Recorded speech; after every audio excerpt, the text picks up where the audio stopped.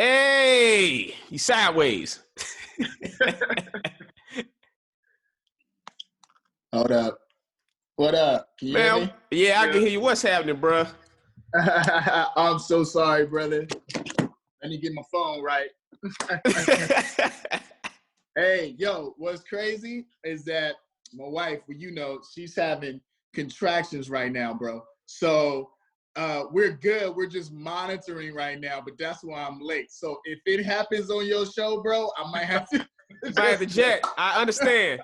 But that's what's going on. I'm letting you know I ain't one of them celebrities just had you waiting. No, you know, so funny. I was literally thinking, I was like, I said, I wouldn't be surprised if his wife goes into labor. Bro. We just interview her doing it. I wouldn't be surprised, bro. You know how you got to count them? So we're just counting the contractions right now. It's not crazy, but we just counting. You know what I mean? So, but we good right now. So. All right. Well, hey, man, if she like, come get me, I completely understand. I'm going to be lucky. It's going to be a first on Urban Legends Podcast. Hey, I'm with that. Hey, so this my homeboy Lee. What's up, Lee? Man? My assistant. And it's just when we talking, he'll have pictures pop up on the screen and stuff like that. Oh, okay. Okay. Yeah. What you got? You got Yeah.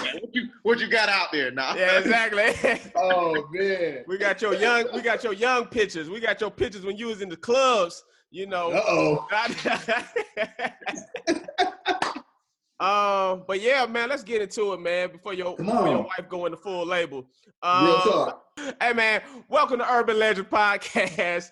We got the legendary Kel Mitchell. Hey, and bro, I gotta let you know the reason I started this podcast is because I wanted to celebrate people that I consider living legends and people that I consider are making legendary moves out here in these streets. You don't know this, man, I'm sure, but you've been somebody I have watched literally my entire life. Wow. You know, I mean, ever since I was a kid, when I was in elementary school, people used to call me Kel. You just like Kel, you know. so I mean, you somebody that I have tracked, of course, since all that and Kenan and Kel and to all the shows and movies that you've done up until this point in your life, man. So I just want to let you know, when I thought of this podcast, you was literally probably the first name that came into my head, bro. And I mean, that's what's up. I mean that, bro. I was like, I gotta get Kel, man. I was like, I gotta get Kel on this. So thank you so much, bro, for even doing this.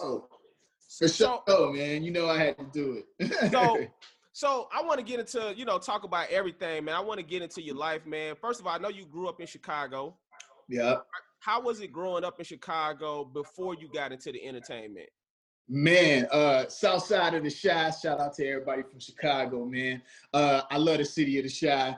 A lot of arts there, a lot of great people there. You know, I grew up in the neighborhood. I grew up on the south side, so I grew up around gang violence. I've seen it in my life. You know, friends that ended up in jail, friends murdered. But then I also had my homeboys that was on the up and up as well, doing the right thing. And my parents kept me in the church.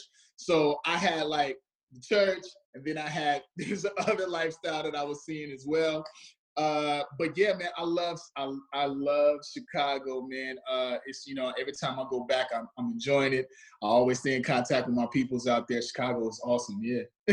Absolutely, bro. Now I actually want to touch on that because I actually wore this shirt because of you. It says, "Try Jesus, don't try me." Hey, let him know. Shout out to Toby, man. He got a song out there with that. Yeah. Oh, straight up. So Toby, yeah, you're a beast. With your walk with Christianity, right, and with Jesus, was it always so prevalent, or was it you was raised in the church, kind of did your thing in Hollywood, and then kind of got back to that? Facts. It's like that. Like my grandfather was a pastor, right? So I definitely was in the church. My mama was the type of person where it's like, she don't care how you feeling, you going to church in the morning. And that's how my mom and dad was in the church. They worked very heavily in the church. And so my dad was a psychologist and my mom was a teacher. So like education was very important to them. Being in the church, getting that word was very important to them too. But it wasn't like it was a situation where I always chose the right way. You know what I mean? Right. So I know. So it was a thing where I had to constantly learn, constantly get more mature spiritually. And, with being in LA, some of the things that I had dealt with and mistakes that I was dealing with in my life that I had in Chicago that I hadn't dealt with as a child kind of, exposed itself when I was older. And that happens with a lot of people in general, where it's things that happen in your life or things that you went through that you're still dealing with. Like, I've been in this game a long time, and it doesn't matter what level a person is on within the entertainment business. It's the real heart of man that you got to really look at. And I've seen people where it's like on the outside, it look like, woo, everything is good. But then when you really actually talk to them, they're dealing with some real pain or some real issues. And that's the thing where it was like, we see it all the time with mental health, with different celebs and people committing suicide and, all these different things that are happening. And so for me, it was things that I needed to deal with me and my heart. And what happened was that me getting back into my spiritual self and me getting to know the Lord even better and making him part of everything in my life was so important to me. And now when I go into jobs and I go places, it's not about me, because I was really about, this is about me and I got to do what I got to do. I can't trust everybody. It's about me. Right. But when I started to go, all right, so who can I help, within this? Who can I pray for? Why am I meeting this person? I feel like you meet everyone for a reason. And it's really about love, because we're all family, you know what I mean? But in this business, and especially stand-up comedians and all this different stuff like that, it's really like, it's me, me against the world. You know what I mean? I gotta do what I gotta do. You know what I mean? So, and he got that role, and I need that role, and I got this and that.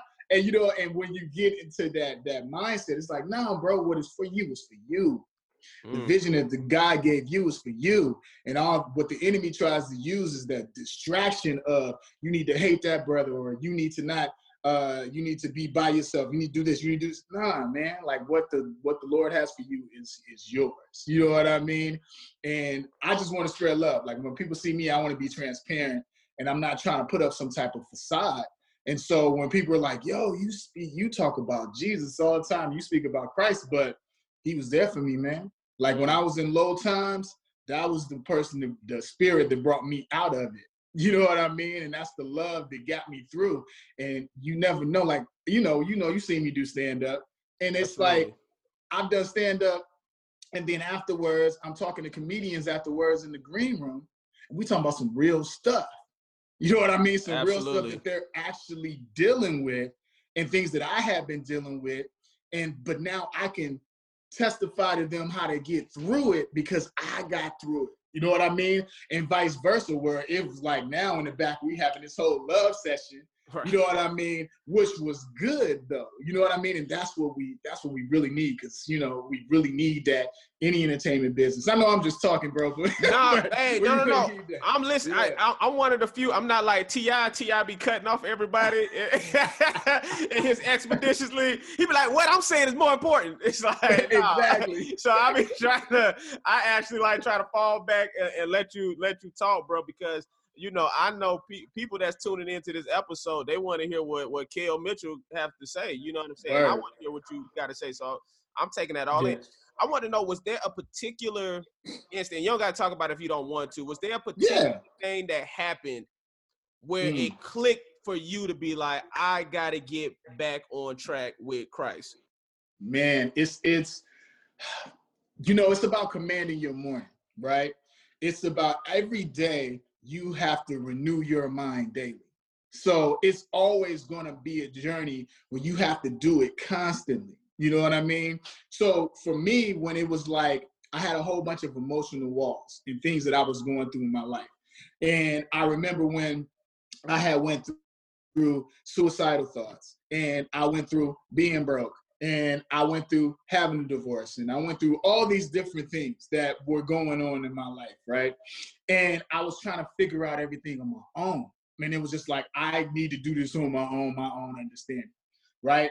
But when you start to spiritually get into how the Lord feels about you and what he has for you, right? And when you really start to study, you know what I mean? Study the word of God, get around like-minded people, get in the church, get into the word. And I started to work on myself. I really started to work on myself and see that, hey, Kel, maybe some things that you need to work on so that you can see clearly the vision that God has for you. And these things that these desires and stuff that he's been giving you, and you feel like you're up against a wall. You know what I mean? Well, now the Lord is saying, hey, look, I want you to do it this way. And so that's what I mean about putting him in everything in my life: career, family, choices. You know what I mean? That's the thing. We all have free will. We can all make a choice, but there's consequences to the choice that we make. We can control our choices, but we can't control the circumstances from that. You know what I mean? So the thing about it is you want to make sure you're making the right choices in life in a positive way. And I was the type of person where it's like, you do me wrong, I'm trying to do you wrong. It's revenge, it's revenge. You know what I'm saying? It's like, it's on, it's popping, what's up? You know what I mean? I was kind of like that. But then when I came to the understanding of, pray for your enemies, you know what I mean? Which is hard to do. But when you actually do that through the Lord, it's like, whatever you putting on me, I'm praying that you get the right understanding where you're going, I don't need to be acting like that. I don't need to do that. And you turn to the Lord too, and you get positive too. That's what that means. You know what I mean? It doesn't mean like, you just saying I ain't gonna do nothing, but you're doing it through prayer and understanding. My mama got a book. When she get into it with somebody, she like, that's all right. I got them in my prayer book. and she pray for her. But I'm not saying what she pray for is good. She was like, Lord, take care of this one, take care of that one. I've literally seen people lose their jobs though. It works. My mom, shout out my mama. Because like the Lord, she always tell me, she like, Justin, the Lord go take care of them. And I got them in my prayer book. But between the two, I've literally seen people that I've had issues with lose their jobs, and people that she had issues with lose their job. But she was like, don't worry, the Lord go take care of that. Yeah. So, all right. Let's get into the entertainment, even though the Lord is with you in all aspects, so he's part of the entertainment also. But I want to get into, when did the comedy and acting come into play when you was a kid? Man. Okay, so I was we went on a family trip in DC, and we were there, they were playing, the band was up on stage playing some music. Right.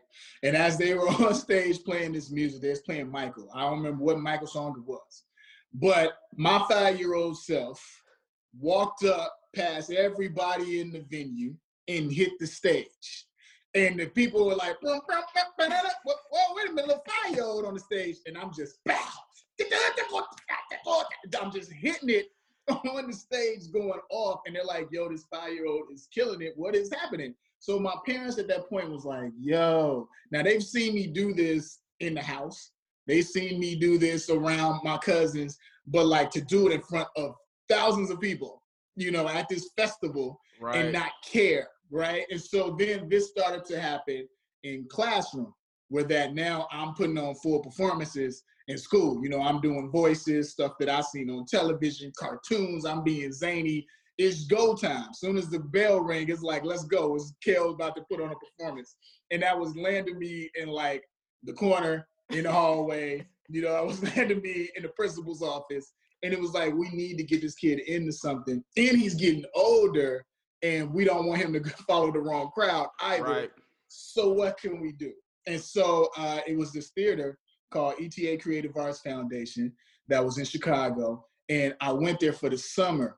And they were teaching us improv, they was teaching us acting, and they were teaching us real dramatic acting as well. And it was like, yo, this is what I've been waiting for. Like almost like a song, like, you know what I mean? And when I got that moment, it was like I was a theater kid instantly. And I started working with adults at night doing shows. Like, so after class, I would go to do rehearsals. And so I literally started having a job where I had to be mature in that. And that was the thing that you know, kind of really changed everything for me. And it wasn't a thing of like, I thought I was going to get on TV. It was like, this theater is an outlet for me. You know what I mean? A Absolutely. positive outlet. So that's why I always support the arts, and I'm always supporting the arts in school, because certain kids learn in a different way. And that was something that I can get that out and then pay attention to my schoolwork, because I was able to get that out, you know? Straight. Now, when you was doing that, the improv, when did you first do stand-up? Was that later in your career, or was it in that time? No, it was definitely not in that time. Not Okay. at all. Not in that time. Not in that time. I didn't know if you was on some Chappelle. You know, Chappelle started at 14, you know. Yeah, Eddie started young too. Right. For me, it was like I was doing acting, and I remember when Kenan and Kel, when we just stopped doing Kenan and Kel, I remember someone asked me, they was like, "Hey, yo, can you do stand-up?" And I think it wasn't the Key Club, but it was one of the clubs out here in LA. Gotcha. And it was a gang of performances going on. They wanted us to get on stage and do a high five. Oh, right? Okay. So I had never done a high five or done anything stand-up wise, but I was thinking to myself, okay, you know, in between shows, let's try it. All right. So I get up on stage. Now this is like early 2000s. So I get up there and I killed it. Oh, well, good. So, yeah, like, and this is club, they waiting for the artist, and I killed it, and it was super funny. I remember I did a joke on Cisco, you know, it was the thong song, but I did Hot Comb, and I did like Hot Comb, talking about how girls need to, like, you know, hot comb their hair, and I did the cartwheel with one arm on stage, and I had a hot comb and the whole nine. Right. And so they would crack it up, right? So I'm thinking like, oh yeah, I can do this. Then years later, I stopped doing it. Years later, another opportunity come up. Now here's the problem. I thought because I killed it at that, I could kill it again. That ain't how stand-up work. Yeah, bro. Didn't prepare as much as I did before, and it did not go well at all. You know what I mean? At all. And when I did it this time, it was like years later, but it was a situation where who was there? Martin was there. Tracy Morgan was there. And it was a whole big thing that we were doing in the Valley, where they was trying to do like stand up in the Valley. And I remember I got up there. This was back when I used to drink, right? So I'm drinking, I get up there and I'm trying to do the same physical comedy aspect of things I've done before. And I'll never forget, I'm trying to put on a wig. So I'm doing my set and then I walk off. And I put on a wig and I'm taking too long because the wig, I can't get it on. And all I hear is Tracy go, "Come on, Cal. Where you at? Come back out." Come on, Cal Mitchell. What you doing round here? Bro. Wasting people's time round here. I was so embarrassed. Bro, I was so embarrassed that I remember going to the car, and I went to the car and I didn't come out the car.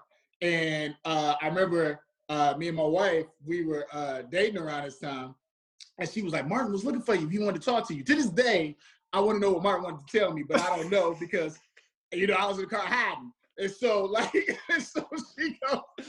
You never reached out to Martin? You never reached out to him? I never reached out. Nope, I didn't reach out to hear what he had to say.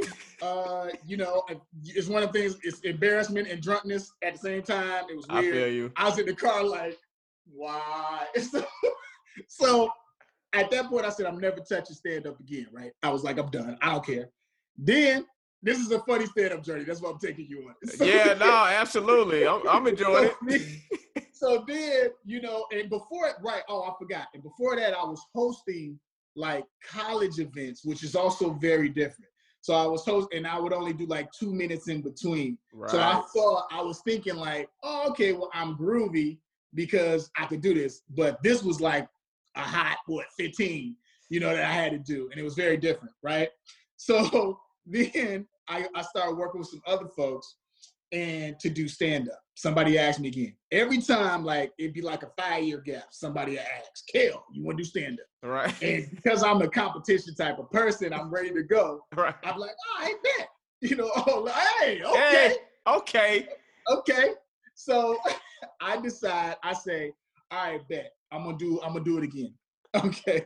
So, but I don't understand why, because see, here's the thing. Because I'm a celebrity, already, I would get into situations where an audience would come and I would be on a bill with some hot people, right? Because of that. And so it was just like, all right, so this next time I do it, it's at the Improv, right? It's at the Improv. Was it D-Ray night? No, this was Turn Up Tuesdays. Turn Up Tuesdays. Okay. And I will never forget this. Me and my wife tell this joke all the time because I was so amped coming out, right? I came out there and I was like, Turn Up Tuesdays, Turn Up Tuesdays, it's time to turn up. And we laugh about this all the time, right? So I get out there and I'm doing everything so physical because I come from a physical comedy world. So I'm going through it and I'm going through all the jokes. I ain't giving no time to breathe. I'm just like, I'm going to finish these jokes. Y'all gonna hear them and if y'all laugh, y'all don't. So I'm just going crazy, right? But here's what happened. I wouldn't say I bombed, but I didn't do good. Right. I know how that is. So you can imagine now, this night was crazy. Kevin Hart came that night to, work on his set for his next special. Cat Williams all of a sudden came that night as well. You were there that night. I was about to say, I think I was there that night. Yes, you was there that night. That's crazy. You know why you don't remember that night? And I thank God because Dave Chappelle came that night. That's crazy. Now, when Dave Chappelle came that night, everyone forgot about what Kel did. So hallelujah, because they forgot. They forgot about what I did. So Kevin goes up, Dave goes up, Cat goes up, everybody, Dave did about 2-3 hours. Right. And so it was amazing because everybody forgot about what I did, right? And so I was hurt because Cat came and talked to me. We know each other. We've done a movie together that I wrote, and we did one independent movie. He came and talked to me. And what did he say? Crazy, he was like, you were like a Wayne Brady type of mix. This is exactly what he told me. He said, and I don't know what that meant. And I was just like, okay. And then he laughed and walked off. And I said, okay. He said, if you hone into that. And I said, okay. I said, all right. All right. And he walked off, right? I talked to Kevin before, and Kevin said, you good? This was before I was going up. And I was like, yeah, I'm good. He was like, all right. You sure? I was like, I'm good. I hit the stage. So anyway, I do all of this, and I'm telling you this journey because I go up and it doesn't go well, right? So now I'm like, bump this. If I'm gonna do this, I'm not gonna wait 5 years for people to tell me whatever. Let's do it for real. And I started hitting the workout rooms, like for real. Yeah. I hit the workout rooms. I started doing it. I really started working on my craft. I started getting advice from a lot of people. Red Grant gave me a lot of advice. Alfonso was giving me some advice at the time because he was doing stand-up as well. And I was just, Carlos Miller gave me some advice because we were at the same spot at that time too. So I was just going all over the place and getting advice from a lot of different people. And I was really working on my craft. And it was to the point where people was like, yo, Kel in here? Really just working on stuff? I would go to them long nights of just sitting there waiting for people to put you up there. And then my mission was like, I'm about to do this. And I didn't even talk about Nickelodeon anymore. I started really just talking about my life in general. I was like, I'm not going up there talking about, I'm not doing those sketches. I'm not doing that. I'm gonna just be me. Right. And it started to grow. If I was doing it for a couple of years, it started to grow and it was growing and to the point where I built up an out. So then it got to the point where I was like selling out at like Flappers. And I went back to improv to the same spot because I said, I'm gonna go back to improv and I'm gonna kill. I went to improv, killed. And I was super excited because Red Grant came up to me. Red's night. This was Red's nights. Right. And he was like, you good now, baby, you good. He was like, you killing. But I love the fact that, people started to see like, okay, Kel taking this serious. He really want to do this. And I did. Like, I really wanted to take it serious and I really wanted to kill it. And I love the journey of stand-up because it ain't no punk. It's like, I understood acting, being on television, doing movies, but being on stage and them inviting them into your world. You know what I mean? Cedric gave me a lot of advice too, Cedric the Entertainer, because It's like you're inviting these people into your world, so you have to do it like a conversation, like how we having a conversation right now and make everybody feel chill and they understand where you're coming from. Like, we just laughing in the living room. And when I started to really, really do that, that's when it started to grow. You know Absolutely. what I mean? And but yeah, I know that was a long stand-up journey, but yeah. No, man. Hey, that's what a podcast for. If you don't like long stuff, you tuned into the wrong thing. So facts. That's something that I had to learn too, because I'm super high energy and physical also. And I remember I was performing at the J Spot Comedy Club in Inglewood, and G-Thang, the comedian G-Thang, was telling me, I was just doing my set, and he was like, "You're talking over the crowd. You're not making a connection with the audience, like, because I'm just kind of looking over their heads and just doing my material instead of really like having that conversation and talking to them, and you know, and that's a big difference when it comes to your material resonating, you know, with the audience. So how did you hear about, because we definitely about to talk about Nickelodeon. So how did you hear about your All That audition, and were you booking anything before All That in Chicago? In Chicago, I was the theater kid, right? And so I got an agent because of the fact that I started doing work on the South Side. Then I started doing work on the North Side of Chicago. And that's like, if you in, you know, New York, that's like, okay, now you're doing some Broadway stuff. So I started doing that. And I was doing plays that were getting a lot of notoriety. That's the word. Right. Okay, so You got it. You can do it, sugar. I was like, no, none of this. So I was doing that. And then I got an agent. And so an agent saw me in a play called Eden. And it was about this West Indian family coming to America. So, and it was a very dramatic piece. And so I remember I did a lot of work in there that, you know, reporters started to see, and they started to write on me. And so I got an agent at that point. So I started going on. How old were you? How old were you at this time? Oh man, I want to say 13, probably 13. Okay. And so when that happened, it was like I got an agent, and now I'm going on auditions. Now out there around that time, it was mostly like infomercials. You might get like a TV movie that was filming in the Chi at that point. It's not like out now where everything films in Chicago, but at that point it was like some TV and then like films and then infomercials and commercials. So I got like a Subway commercial, and if you blink, you ain't see me because I was in a crowd of like Subway employees, and it, you know, so I don't even, you couldn't even see me. And then I modeled. So by agency, I also model. So I modeled for Captain Crunch. So that was my biggest thing. I was on Captain Crunch? Yeah, bro. I was on the back of the Crunch Berries box. And I was like, hey, with a hot top fade. And everybody started chasing me around the neighborhood like, yo, he on the cereal box. You know what I mean? So I always tell people I was a model first. You know what I mean? Hey, let them know. But all that came when I was like, all that audition came when I was a sophomore in high school. So you're talking about a couple of years later. And that came along, and it was a nationwide audition, you know, where they were going around everywhere, seeing kids from every city. And I ended up getting a role, man. I auditioned for that and got the part. And it was like I had to go through a series of auditions. I was going to ask you, do you remember what the audition process was? Yeah, bro. So I remember I was late to the audition. And kind of like this podcast, Kel. hey. You got a good reason. You got a good reason. I got a good reason. You got a good reason. You counting the contractions, right? Your wife is probably crowning right now. You're out here talking to me. I keep listening though on every pause we have. I'm like, okay. Right. Nah, I feel you. But yeah, shout out to my new baby boy that's gonna be coming. Hey, y'all already have a name? Yes, we do. We got a name. Okay, yeah. Okay. Yep. Yeah, audition process. Late. So I was late. Pops, my dad, we were on the way, but we hit some traffic. I was late. I walk in, Brian Robinson's in there, Michael Tolan, they're all in there, they're chilling. And I knock over some camera cords, right?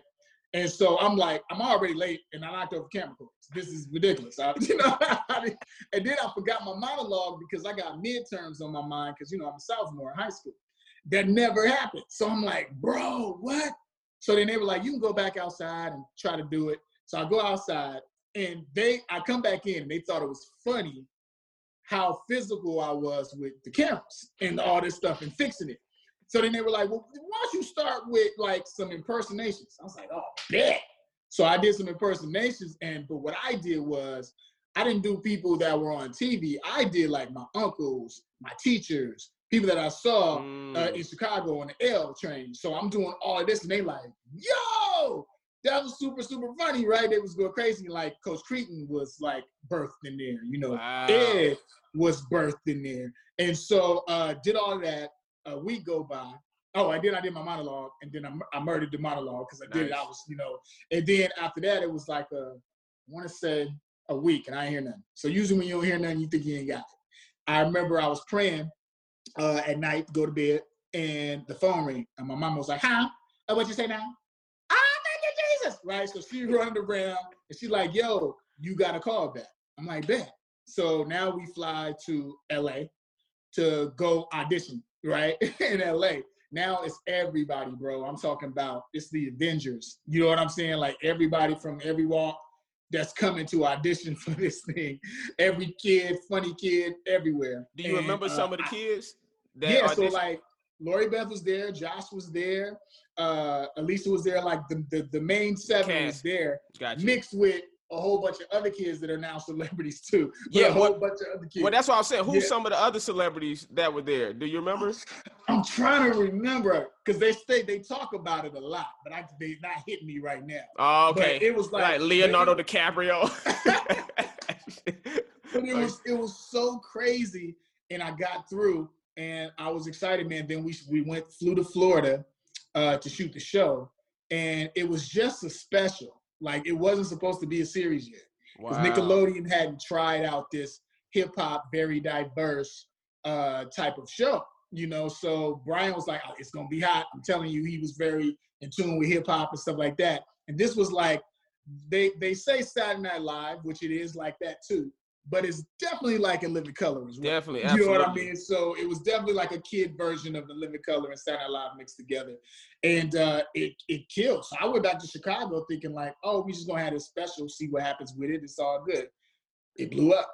You know what I mean? It just blew up. Incredible. Yeah. Man, I'm telling you, when I was a kid, I wanted to be on that show more than anything. I'm gonna tell you a crazy story. I remember writing, because I'm from Florida. And I found out like, oh, they filmed this in Florida. I remember they used to have these books, like these Hollywood directory books. And it used to have like agencies and casting directors information. So I literally hand wrote a letter to the casting office of all that.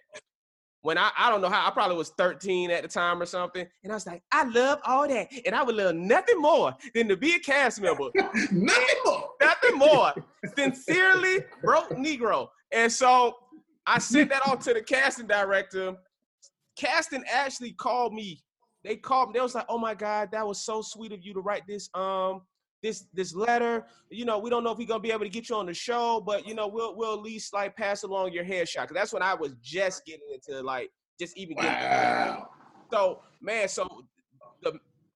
what that show did, man, was incredible because like you said, it was like in Living Color, in the diversity. I mean, back then, people got to realize if there was more than one black cast member on a TV show, that was already setting precedents. You know, that was well, show all that photo, nigga. We talk about all that. It's all good. We was going there too. We will go there, man. Yeah, I be trying to take people on the ride, you know. But but get it. Yeah, well, that's the later version. It's another. He was gonna say that. Don't do that to him. I know, right? I like giving them crap sometimes. That's find the younger. It's another one that's like a super, like the first cast, like all the original cast members. Yeah. But what I was gonna get into was when you got on the show. Was there any time that you was intimidated by the other cast members because you thought, wow, they're really funny? And was there any of that? Absolutely not. Not not like that. I'm just saying. Yeah, like, come on, man. Hey, I know I would do a beast out here in these streets. What you talking about? There we go. That's There go that's my it. family. There go my family. There we go. That's the original cast right there. Yeah, man. That's crazy. What do you remember about them times being on that We show? were babies, man. We were really kids, and it's super exciting. And the thing about it was that we shot on Universal Studios Live. So, you know, you had the amusement park of all of that in your backyard of shooting on the studio.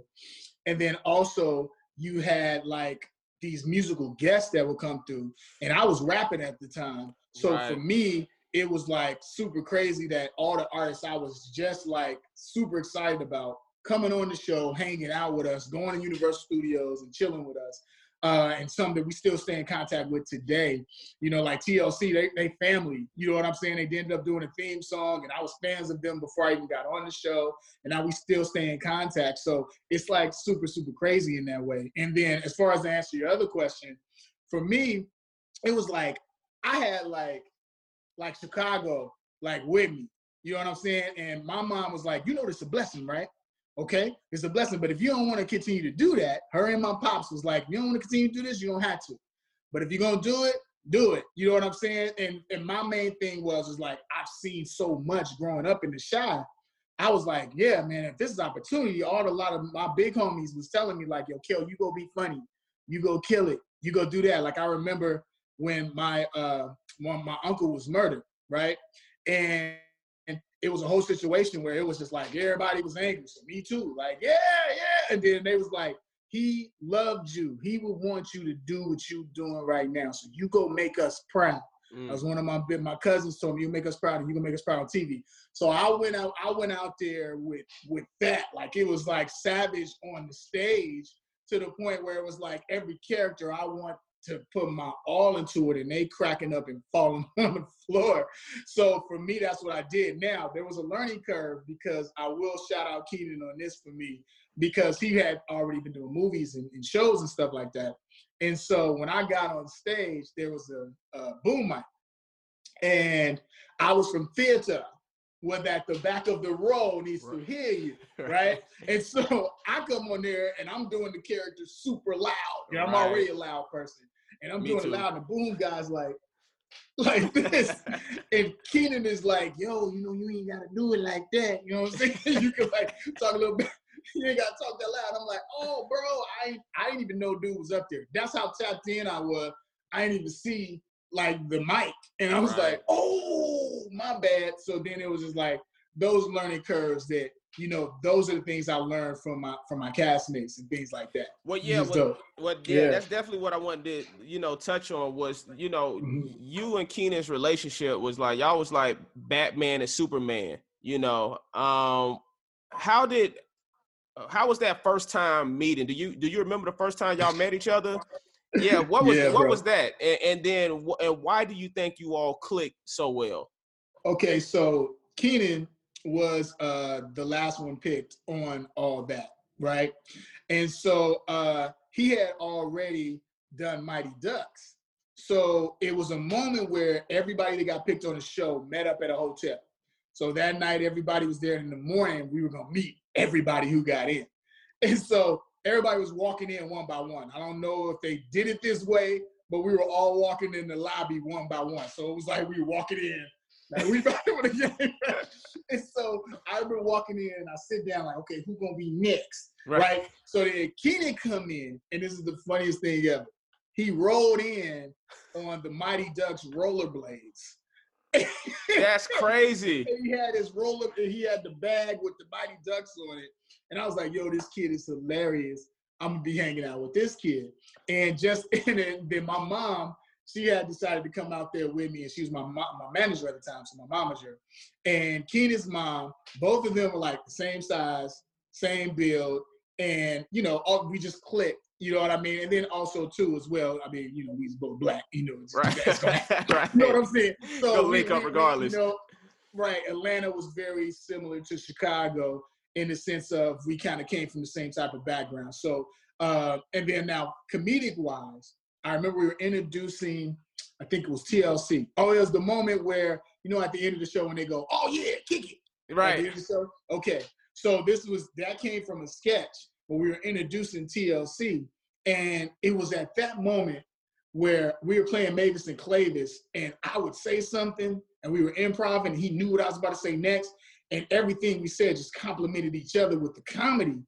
And we both looked at each other. We talked about this moment. We looked at each other like, yo, man, you know what I mean? Like, it's kind of crazy, like how it's just going very well. And that was the thing that the producers saw, and they started just putting us a sketch after sketch after sketch together. And that's how that friendship came about being, you know what I mean? Yeah. That's amazing, man. That's one of those legendary combinations, you know, it's just part of like TV history. YouTube. On that show, I always wanted to know, because I didn't know, it was good to hear that from your audition, some of those characters were born. I was always interested to know, like, how much input or influence did y'all have with creating the characters, and with the sketches, how much input with it when it came to the scripts? Did they give y'all like freedom to like change some things, or they was like, no, kind of stick to what we doing, or what? How they started it off, which was so dope. I mean, shout out to our writers and producers, where they would go, do it the way we wrote it, and we'll get it in the can. Then after that, improv, go crazy. And we'll film it, and you can do what you want. And with me, I love that because I was a very physical comedian. You know, I grew up watching, you know, Jim Carrey and, you know, Jerry Lewis and, Martin Lawrence, who are just, you know, amazing. So I watched all these different people. And so for me, it was awesome to be able to be so physical. It got to the point where they were writing the script, then Kel do something physical. Like, it was just like that. Like, they already knew, like, they could tell me, like, hey, just go. And so shout out to that. A lot of that stuff that we improv with as kids ended up on the show. And it was just, like, awesome that they allowed us to do that. Yeah, man, that's fine. What was your favorite character or your favorite sketch, or both? I would definitely say Coach Cretin is like one of my favorites, just because he missing a tooth. All right. He get to yell at folks. The physicality was so like super out of here. You know what I mean? And I think I just have so much fun with him. You know what I mean? Yeah, it's crazy. You know, even to this day, like, still.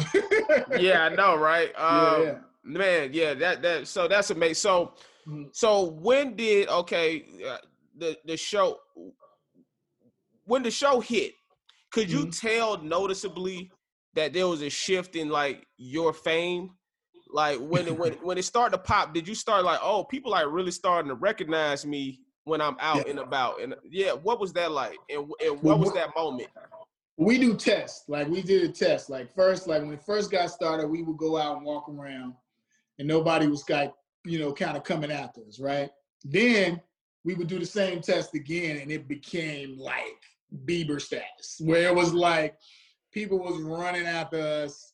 You know, it got kind of crazy. And it was funny because I'll never forget one time we went to Disney, the whole cast. We went to Disney World, and there was this trolley that was up there that we had to get on. It's like a private trolley that Walt Disney made or whatever for VIPs. Crazy. So we're walking, and all these kids are like, all that, right? And everybody's running. And they said, get to the trolley. So everybody's running to the trolley, right? My butt, because, you know, it's like, it's some girls on the corner. They're like, yeah. I'm like, well, I just signed one. It ain't no big thing. And so I signed one. It gets really, really crazy. You know what I mean? It's nuts. One girl ends up having an asthma attack. And I'm thinking like everything good because she's going, you know, like, Kel.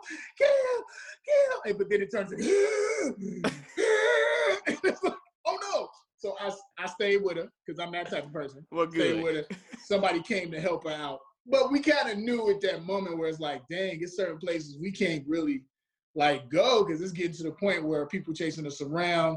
And you know, and I'm thankful that it's still like, is like that today. It's like, you know what I mean? Like, but it's even crazier because, I mean, I know we're going to get to this, but it's like, it's a new generation that is watching me and their parents know me from the 90s. So it's kind of wild as far as like how the fan base is, which is exciting. Absolutely. You know, people like you, Keenen, I would say even like a Raven Simone, it's amazing that like I grew up on you and my daughter is growing up on you. Mm-hmm. You know, and that's just we was sitting there watching That's So Raven. Oh, and of course when the reboot of all that came back, I told my daughter like, you gotta watch all that. I grew up on all that. You gotta watch all that. But even my daughter was watching That's So Raven, and I'm thinking like, dang, I grew up with Raven-Symoné on the Cosby Show.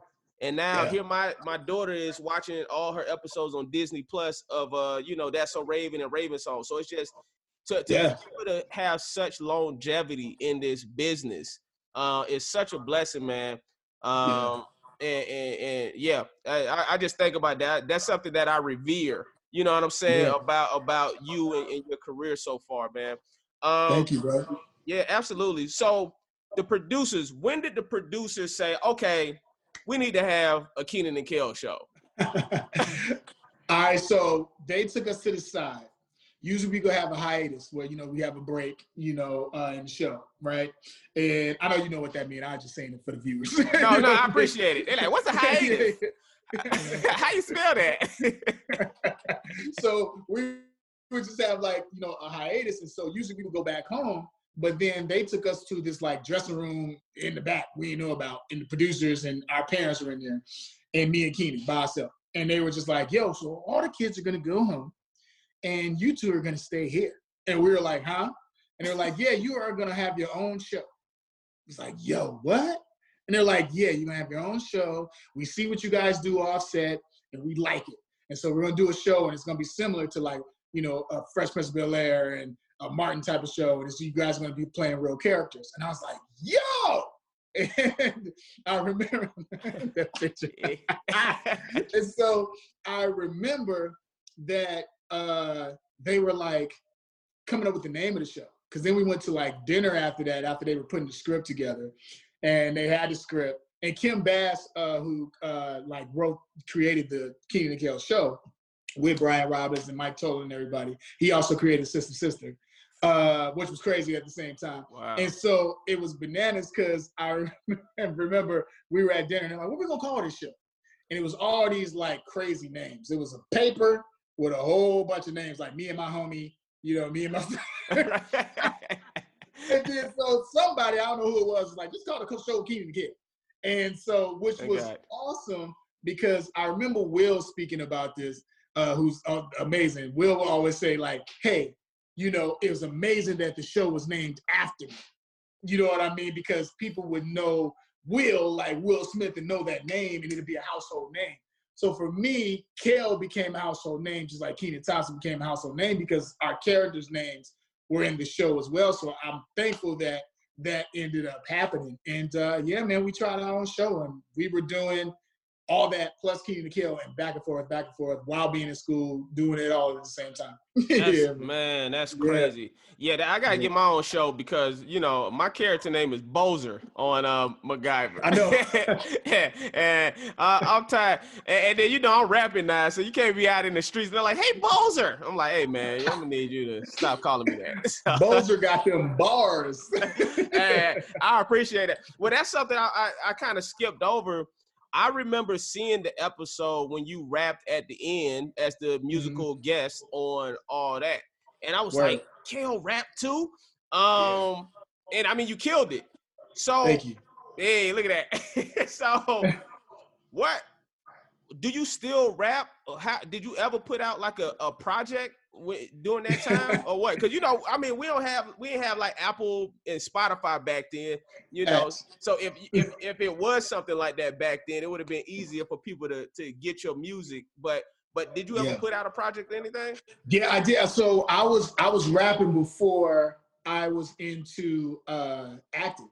Wow. So like back in Chicago, me and my boys, we created like a rap group. You know what I mean? And so I ended up getting on GCI, WGCI, which was dope with a song. And, I was out there really. I battled Common when I was a kid. My sister worked at a record store out in Chicago called Metro Music. And Metro Music was like all the celebs used to go there when they came through Chicago. So you would see all like the 8x10s on the wall and they would sign it. And, Common grew up on South Side of Chi too, like right next to my hood. And so I remember him coming in there And I was like, yo, it's coming. And I remember him freestyling. At that time, I was rapping like Crisscross. So I was on some old Mickey the Kill, you know, all that. Right. And I'll never forget it. And so like hip hop, like really was another thing that saved me from getting into like the wrong crowd, because I was a straight up B-boy. Like I did the graffiti, I breakdance, I was part of the breaking crew. Shout out to Mortal Crylons, IMK, y'all already know what it is. And so, you know what I mean? So I was like really into like the whole like, you know, hip hop movement. And so for me, when I got on the show, I started to incorporate my music into my acting. And so in any movie or TV show I was in, I would do something on the soundtrack. And so I remember when I did, because you get paid for that. You know what I mean? So, oh, nice. Oh, well, yeah, when you get your music on the soundtrack or something. Yeah, when you get when I got in the ASCAP and all that stuff and it was playing, I was like, hey. So basically, I remember one of my big ones was with Immature, and it was a song called Watch Me Do My Thing, right? And I remember I was rapping. Me and my boys was real hip hop. We was on some Wu-Tang, Pharcyde type stuff. And so I remember Immature was like, they were putting out the All That soundtrack. And it was going to be the All That music. And Brian came up to me and was like, yo, Kel, I want you to be on the soundtrack. You go rap. I know you like to rap. And I was like, oh, dope. He was like, yeah, you get to work with Immature. I was like, oh, dope. And he was like, but it's not your boy, it's just you. I was like, oh, but I want my boy. Okay, I'll do it. And then he was like, but then he was just like, but then I want you to rap, but here's the catch. You got to be Ed. And I was hot. I mean, I was mad, brother. I was mad. And so I was like, okay, but if Ed don't rap, I tell you what, he about to be spit, right? So I remember I went in the studio and I had Ed spitting. And it's funny because to this day now, people are like, and it played on the radio. We got on Billboard charts, but it's like they discovered it again now. And it's super funny where like people are hitting me with it and they put it up on Instagram because the video was fire. And so I just have fun doing that. And I love rapping, man. I love, oh yeah, right there, go watch me do my thing. So shout out to Lee. Lee like, I ain't finna lose my job today. He's like, hey, not today. I gotta keep the lights on. Hey, maybe need a new pair of shoes. Go ahead, brother. Hey, that is amazing, bro. Hey, so this is what I wanted to know. During them Kenan and Kel days, I know you're married now, but what was that like? When did you see the change in attention when it came from women back then? Yeah. All right, you said enough. No, you got to think about it. You're you're a teenager. There's a lot of craziness, that's going on, and yeah, it was a lot of attention. It was like girls screaming, and then you got to think about it. Then I go and do a song with the hottest R&B group. That was B2. That was the B2K of that day. Exactly. So then now I'm seeing their level of like girls screaming, falling out because they took me on tour for a little bit. So it was like now it's Kel plus that, and it was just like it was crazy. So you would definitely see a lot of that. You know what I mean? So that's why you got to keep your head right, because you can make some mistakes. You know what I mean with that going on. And I bump my head a lot with maturity, like learning to be more mature. Right. Hey, so when you after Kenan and Kel ended, this was something I always kind of, because everybody's not as fortunate to kind of go from being a kid, and I guess you was a teenager, so you wasn't like a kid star, more like a teenager is when all that, right, because you were 16, right, on all that? I was 15. Like 15, yeah. So, but the transition, how was it, that transition from going from basically a child actor to an adult actor? Like when all that in Kenan and Kel ended, was there any type of fear? Or what was that process like, or what were you going through in that transition? Whew. Every like young star goes through that, especially when it's a situation where you have this like background of like all this celebrity and this is what they see. Like they just see Ed, they see all that, Kenan and Kel, all these shows. And it's like, well, I have more to offer. I have other things that I've worked on too. And so it was a situation where I would go straight left. At one point, I went straight left, where I was like, I'm just doing all drama. And I was just like, don't give me no comedy. I don't want to do it. And I remember I did that, and some good things came out of that. I did a film with John Sells, and it was Danny Glover in it, and Charles Dutton. So that was amazing. Wow. What was and the then, name of that? It's called Honey Dripper. Oh, that's right. Okay. Yeah. Oh, So then yeah. and then it was a time where casting directors couldn't see Keenan and I apart. And then they also couldn't see the adult versions of us. I remember it was one time we met with Jeff Clanagan, right? And we went in the meeting and we were like, okay, we want to do like, this when DVDs was popping. And it was a whole situation where we were going to do like the Mary-Kate and Ashley thing. Like we were just going like, yeah, Keenan and Kel goes to the fire the house. Keenan and Kel. And it was like not the right thing. We were trying to find like something, right? And within that finding, which was dope, was that we found other, opportunities within that. So within that time of like discovering this new adulthood, I started writing. I started, producing my own stuff. I put out a lot of DVDs. I did some films on my own. And it was just like, I'm happy about those times because I remember bumping into Marlon, and Marlon Wayne said, hey, bro, if they don't want to give you what you want to star in, then you do it yourself. You write. And I was like, word, okay. And I took that and just started like writing, putting out my own stuff. I put a lot of stuff out DVD-wise, and I did Kel Videos Live, which was like me spoofing everybody in the industry with like music. I did a Weird Al Yankovic hip-hop version before everybody started doing that. I did it first. You know what I mean? So I started doing, I created like a TRL, but I was starring in all the music videos. I was playing all the characters. So I did that, did a film, and I constantly am doing that with evolving and learning. And I think that's the thing. Like, you got to be a sponge within this entertainment business, just like, getting information. You never feel like I've learned everything. Right. You know what I mean? And that's what I did even with stand-up. Like, to go back to that, when I started to say, oh, well, bump Nickelodeon, I don't want to do that. But when I really learned the craft and learned how to do it, and then fans were going, hey, we would love to hear some of those Nickelodeon stories and that stuff. And it was like, oh, well, let me incorporate that back in, but tell you in a different way. And then I was having the joy within the stand-up and knowing how to make it work. It was awesome. And it was a way to reach out to my fans in a major way, man. So yeah, man, it's just like I feel like you're always evolving. Like I ain't done yet, so that's why I think like for sure you're not, man. Yeah. I'll tell you my Jeff Clanagan story. My rep set me up a meeting to meet with Jeff to pitch him. They said they wanted to talk to me about something or pitch some show I did to him. Something I don't even remember. All I remember is the Negro didn't show up. And he was in the building. Wow. That's crazy. I go in the office and I meet with somebody else. And I'm like, I'm looking at my wife like, when Jeff showing up? And everybody don't know who Jeff Clanagan is. He like runs Kevin Hart's digital. He boss. Yeah, he a boss. He's LOL. He runs Kevin Hart's LOL. And and I'm sitting in there. And they was like, somebody coming in like, when they crack the door open, Jeff's not gonna be able to make it. Don't. I'm like, well, what am I eating with? Why am I here? And so I'm pitching my idea to some rando. And then when I'm leaving, they was like, oh yeah, I heard them talking to somebody else. Yeah, Jeff just walked into that other meeting. And I'm like, wow. Shout out to Jeff Clanagan. So you still getting it in. You didn't need me.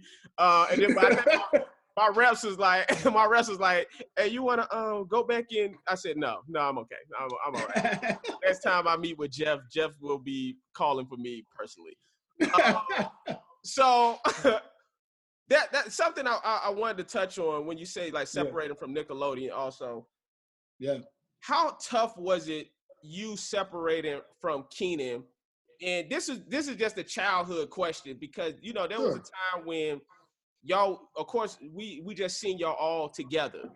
always together. And then I felt when we didn't see y'all together, this is me as a childhood kid. Like, I was like, did something happen? Or are they just trying to separate because they want to be their own individuals? Like, what, you don't got to go super in detail or nothing. Nobody you need to go, but what kind of was that separation process was like for y'all to start doing your own thing? So for one thing I want to say, because, you know, another thing about being so in the limelight and growing up in the limelight, everybody got they version, you know what I mean, of what happened. Right. You know, like I saw this one company just recently, the true story of why Kenan and Kel broke up. I was like, bro, I wanted to come in there so bad, like, this is not the true story of, like, you know what I'm saying? Right. Like, what are y'all doing? Right. I think it was Comedy Hype or something like that. But I'm about to say, I think I know who you're talking about. I wasn't going to say it, but I'm just going to say it. Right. So, but it's like, you know, really, really reach out to people if that's what you're going to say, because that's not the real reason. And so it's like, as adults, right, you got to understand, like, people just see what you just did, how hot you were at that moment. And then they forget, like, how long the journey is, right? So you got to remember, like, we were also growing into adulthood, like what we just talked about before. So within that, outside of entertainment, there's things that you learn through adulthood and becoming a man. So there was some real things that I was dealing with in my life and that I was doing in my life, and some real things he was doing in his life as well.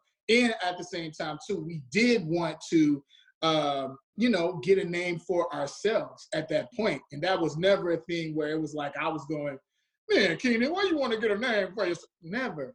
Right. You know what I'm saying? It was this thing where I'm not even paying attention because I got this real life situation that's going on. I'm becoming a father. I got all this stuff going on. I got, you know what I'm saying? I got to take care of. I need to hustle. I'm not even thinking about what's happening. You know what I mean? And so within that, it's just that, hey, at that point, now we're working on different things. And that's literally what happened. It was no beef. It was just like the conversations just kind of trailed away.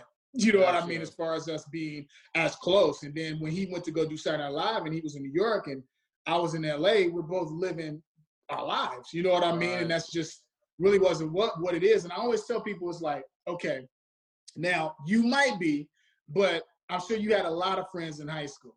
You know what I mean? A lot of friends. Now, Lee might have been somebody you met in high school and you still kick it with, right? Right. But then can you say everybody that was in your classroom that you was cracking up with, that you was like, that's the dog, and you saw him every day and y'all rolling, are you still cool with all those people? Yeah, no. Exactly.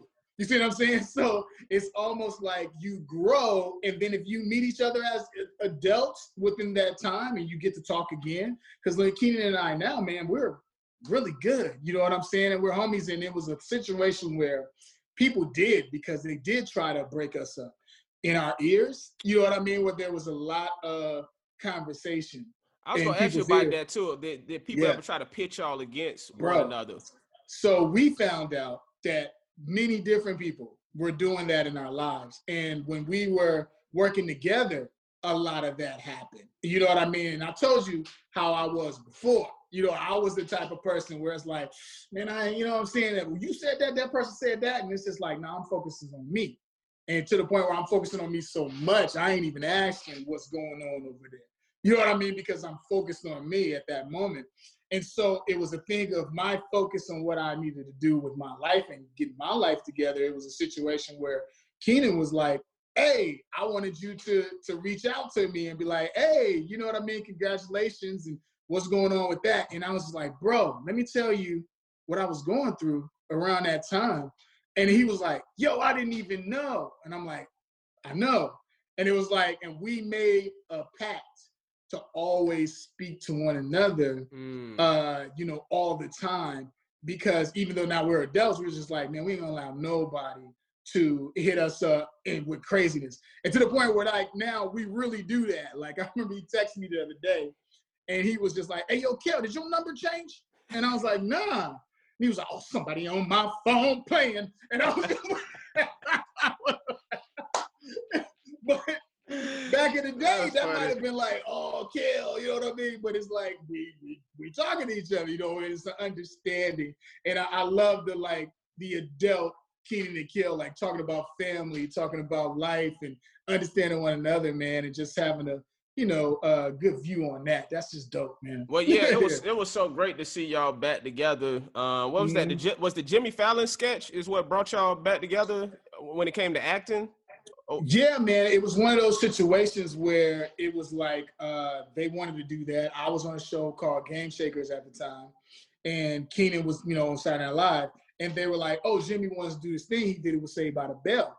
Now, that wasn't the only time we talked. This like conversation that I'm talking about happened way before that. Gotcha. And my main thing was that I need us to talk because I think that's dope as man to man. We just talk. We haven't talked in a long time, and it's a lot of stuff that was in the streets of people making their own assumptions about both of us. You know what I mean? And it was so dope for us to be able to speak and say, okay, well, we're going to put the truth out there because this is ridiculous. It's hilarious that people are taking their own narrative with things. Yeah. Right, man. Well, that's great to hear. Everybody, loves seeing y'all together. So it's good to know that friendship is strong, man. Oh, yeah. I got to touch on Mystery Men. Let's go. Hey, man, that movie is a classic. Incredible, funny film. How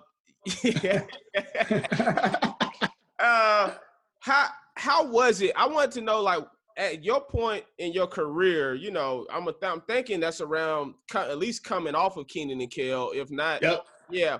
So did you have to audition for that? Was that an offer? And how was it working on that set?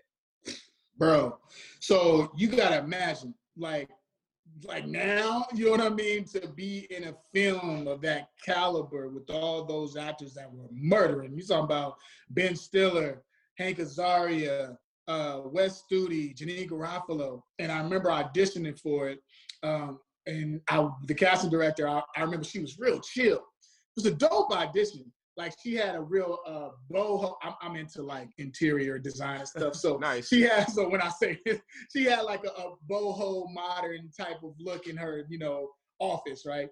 And so bohemian. And so it was like all these cool couches, yoga-like. And I come in and she said, before we do it, I just want to talk to you and get to know you.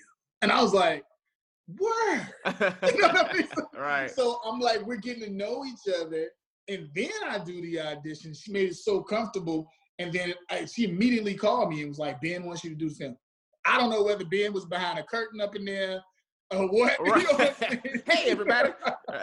Give it to him. He's amazing. Right. So I don't know. But I remember being on that set, bro. And you talking about every heavy hitter at that time. I remember seeing the billboard of it. And I remember D-Ray talking to me about that one time, where he was just like, because we all grew up on the south side of Chi, and he was just like, man, Kel was one of the cats in Chicago that was, came out there with the comedy and was just inspiring. I was like, man, thank you, bro, because it was like, for that to happen was just like big, like seeing, me up there with Janeane and Ben, and being on set was even crazier because their improv skills was bananas. Like, it would have scenes where it was so long. Like, we would do scenes because Ben wanted to be funnier than Hank, and Hank wanted to be funnier than Ben in that moment, which was just awesome. And so I remember like, yo, Kel, like, are you gonna do it? I was just like, so like, I want to get off in one of the scenes, but I don't know. Like, this ain't all that. I can't just bump in their stuff.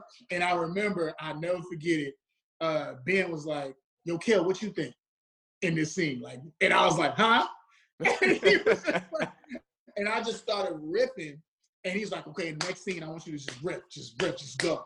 All right, and I started going, and that's when the director was like, yo, and they started doing that more and more, and I started just getting more and more with my comedy within there, and it was a big role, man. I mean, to play a superhero, like, that was fun, man. And then I had a song on there too. We did a song, me and my boys. I brought them in, and we had a title song on there. We did a music video and everything. Yeah, man. It was that's right. Experience. I remember that. Yeah, I forgot about that, but yeah, that's right. Yeah. And then and so another film that you did I wanted to talk about was your film Dance Fu. Yeah, bro, let's go. Yeah, so I'm gonna be honest. I always wanted to watch the movie, but for whatever reason, I never got around to it. So when I knew we was doing this. I said, I gotta watch Dance Fool. I said, I gotta finally watch Dance. Yeah, I said, I finally gotta watch it. So, bro, I watched it 2 nights ago. Okay. That movie is so funny, bro. My favorite scene, though, it's a few of them, but my favorite scene is the funeral scene. That funeral scene is so fire. I'm talking about laugh out loud, like that type of laughter. That scene, man. What was the inspiration for that movie? How you came up with it, and how did you get Cedric, the entertainer, to come on board to be the director? Bro, so around this time, I'm hustling, right? And I want a vehicle. This was one of the moments where it's like, okay, I need something that shows people me in a different light because, they're keep seeing this Nickelodeon situation and I want them to see a different side of Kel. And I grew up with the, Coming to Americas. But another part of me is like, I love Kung Fu movies. Right. And I'm also a dancer. So I love the dance world. So I was sitting there going, what would be good? And I was like, oh, if we took Last Dragon and we took You Got Served and mashed them together. Straight up. And I just was like, that would be so crazy. So I just started pinning that and I started taking it to meeting after meeting after meeting. A lot of people was like, I don't know. And so a lot of people didn't know. And then it got to Sid.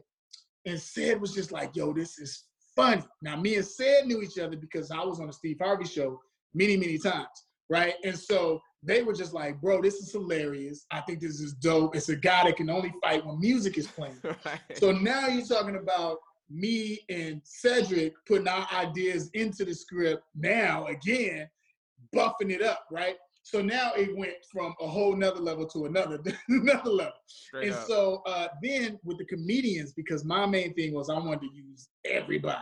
And Cedric was like, let's get everybody in there. That's what I loved about it. Remember, like, I'm going to get you Sucker and all those films and stuff like that. And so we put everybody in that joint. and Afion as our Mr. Miyagi type of character was just bananas, man. And so Katarina Graham in it, and it was just like, it was such a great, fun film to do. And it was mine, you know what I mean? I got to say like, yeah. And I had done independent films before. So this was like another one with Cedric stamp on it. And it was his directorial debut. Wow. So for him, he had something to say too, because he was like, I always wanted to direct. So you know what, Kel, I'm gonna direct it. And he got his team behind it, which was dope. And it's like one of them if you know type joints. Exactly. It's so funny. I just had Tommy Davidson on. We just did an episode with Tommy. Man. And I was telling him the same thing about Black Dynamite, which is it's one of those, if you know, it's one of those, if you see it, you understand how much of a classic it is, Right. How did you even get Tommy? Did you make him all? How did you get Tommy? Because when it first started, he only had one line. He was like, ballin', and so I was like, where else is Tommy at? But then he come back in at the end of the movie. So I was like, oh, okay. But what was that an offer? Did he audition? Like, what was that situation? So with that, it was like we were talking. We had audition processes and all that stuff, but there's certain cats we love that we were like, oh, they gotta be in it. I've always Commies has been a great influence for my work. You know what I mean? Because he's so funny and still killing. Like I've seen him on stage host something, and just the crowd goes bananas. Tommy has taken me places where he does events and stuff, and he's actually like, they say, hey, just riff because the artist is not ready. And this dude is up there killing to the point the artists don't even want to come out. So when Tommy decided to do this, it was so funny. It was like, a crackhead that works with these Kung Fu evil masters. Right.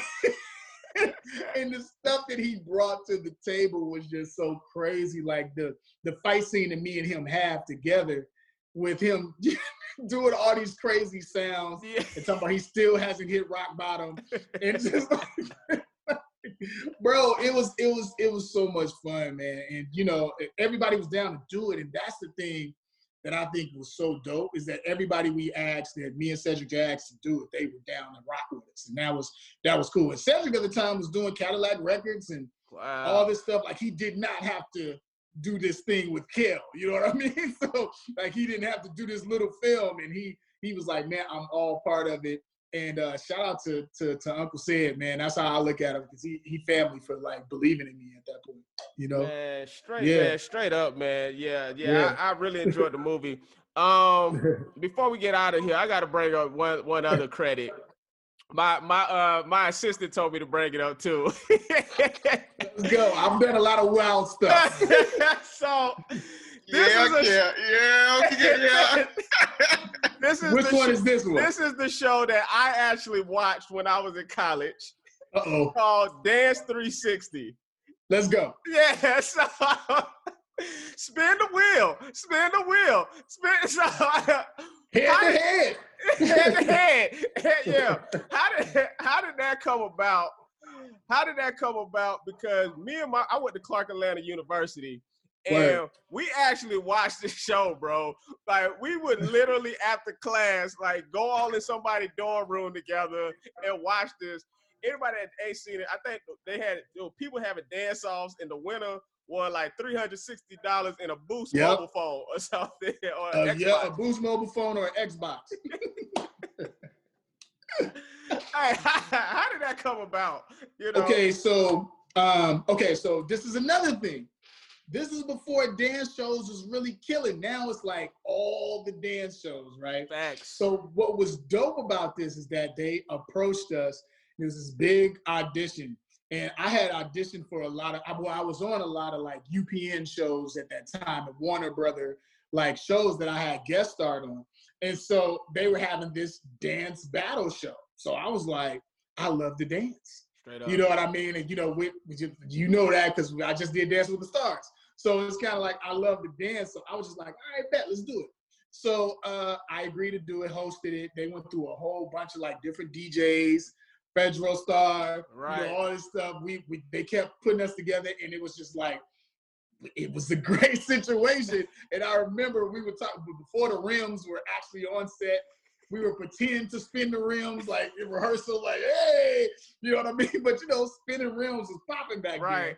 And, that was when clowning and crumping was big. So everybody was, coming on and doing all that. And break dancers. It was crazy. It was so hype on that stage, though. It looked like I'm talking about, like they did the stage like Lenny Kravitz music video. Remember where it was like a circle? It was like, and everybody was on a different level. And when you got picked to come out, the screams, and that's when Red Bull had just came out. Like, I think Red Bull only been out for like 3 years. And so we would all like jugging Red Bull right before we went out. So that's why you would see me and Pedro like hype, like, yo, so you want to come down and you want to pop like, and he's like, yo, Kel, you want to, because we shot 5 a day. Woo. So we would shoot 5 a day back to back. We had a pull-up bar in the back. And he got all his peoples with him, all his Onyx squad. Right. They used to call me Killer Kel. And so I'm in the back and we hitting pull-ups before we go out while the music do. So we come out and we just hype, man. I mean, I will never forget that. Some good times, man. Dance 360 was crazy. Yeah, crazy. Man. Shout out to Dance 360. It only went, one season? Head to head, huh? It only went 1 season? No, bro. We did 2 seasons. Two seasons. Yeah, man. Yeah, we was on like, after Maury, and then we would be on at night and late at night.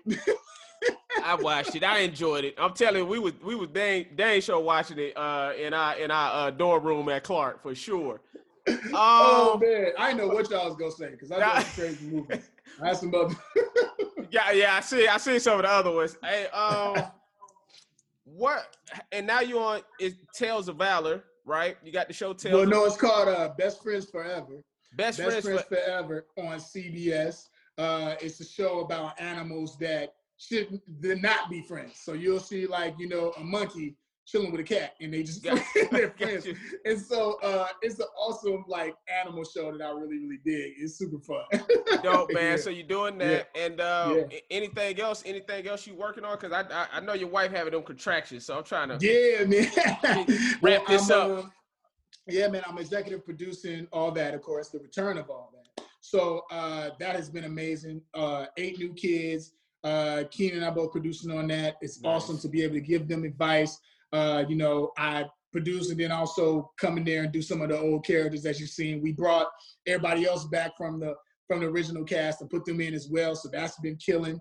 Yeah, man. Oh, and this one people don't know. I had DJ Yeah. D-Rec on, and he was telling me how you're the one that actually introduced him to Nick Cannon, because he said y'all was hanging out one day, and you like, yeah, I got to go to set to meet this new kid, and it was Yeah. Nick Cannon, and so that's how they first met. You Yeah. remember that? Yeah, I do. And he, D-Rec always talk about it like, yo, if it wasn't for Kel, then I wouldn't have never met him, and had that relationship, man. So it's like, it's a lot within the industry. It's a lot of those stories, you know what I mean, that I think is awesome. And that's tight that D actually mentioned that. That's tight. Yeah, but straight up, man. That's family. That's Hey, family, man. Yeah, he a Yeah. good dude, bro. I Hey, love man. D-Rec. Listen, I appreciate you coming on.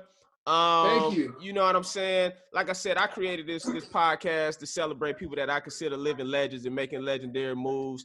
And like I said, when I thought of this, I really, and I'm not joking, I'm pretty much sure for a fact you was the first name that came to my mind when I said I wanted to do this podcast, bro. Thank you, bro. Yeah, man. So just keep doing your thing, bro. You a king. You an inspiration. I appreciate you. I love you.